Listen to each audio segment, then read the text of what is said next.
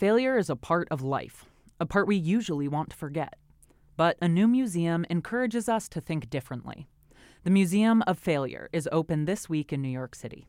It chronicles some of the epic failures of the world's best-known companies, like frozen beef lasagna made by the toothpaste giant Colgate.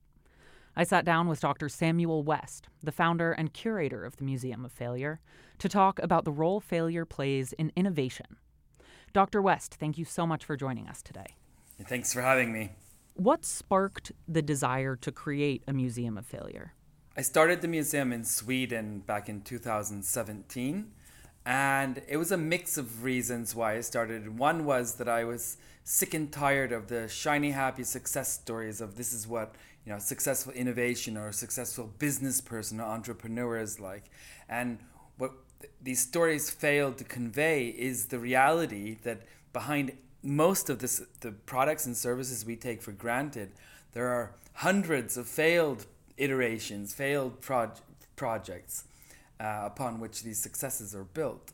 So I thought with the Museum of Failure, I wanted to highlight that, the world is full of failure as well, and let those stories also get some attention.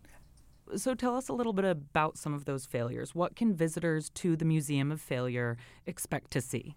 We have a wide range of products and services. I mean, everything from food items like Crystal Pepsi, New Coke, to medical items. We have lobotomy tools. We have silly items, a golf club that you use as a urinal. A golf club used as a urinal? It's called the Euro Club with a U. That's one of the silly items we have.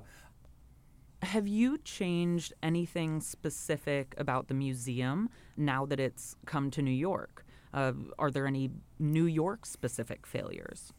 The museum is constantly growing, so we get donations regularly. So one donation received yesterday is from a person in New York who donated a Cabbage Patch doll called Snack Time. It's a doll that you feed the doll some plastic food items, and it has a mechanism that chews that food and ends up in a backpack. The problem with this doll was it also liked to chew on children's fingers and hair. It was a dangerous doll. So that one was donated yesterday. And we put it into the museum. So that item was actually recalled due to safety reasons? Yes, definitely. There was a big recall on that doll. I think it's funny, but it's not safe. If you were given your own spot in the museum, what failure would you put on display? I have a failure that's related to the museum that is embarrassing.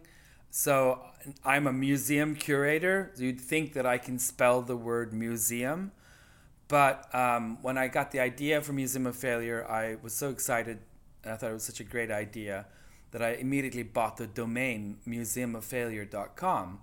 I was all happy about it. It was still available, right?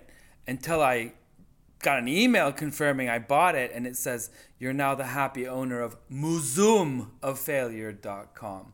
So I can't even spell the word museum. That would probably be the text associated with me at the museum.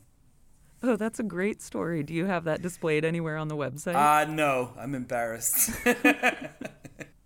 One of the funniest failures that I saw was the spray-on condom, which failed with consumers, from my understanding, because it took 3 minutes for the latex to dry.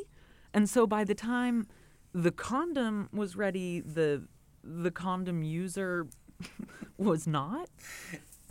Are failures like these better forgotten? What can we learn from embarrassing failure like that? I mean, it's a funny item, and it's a silly concept, but I think the serious takeaway message is that we need those kind of experiments to test the boundaries. Who knows? Maybe a spray-on condom was a great idea. Somebody has to try it out, and we shouldn't stigmatize the failure when people are trying new things. Why do we praise success and progress so much and then we penalize failure. They're both part of the same coin. But the spray-on condoms were stupid. You're right.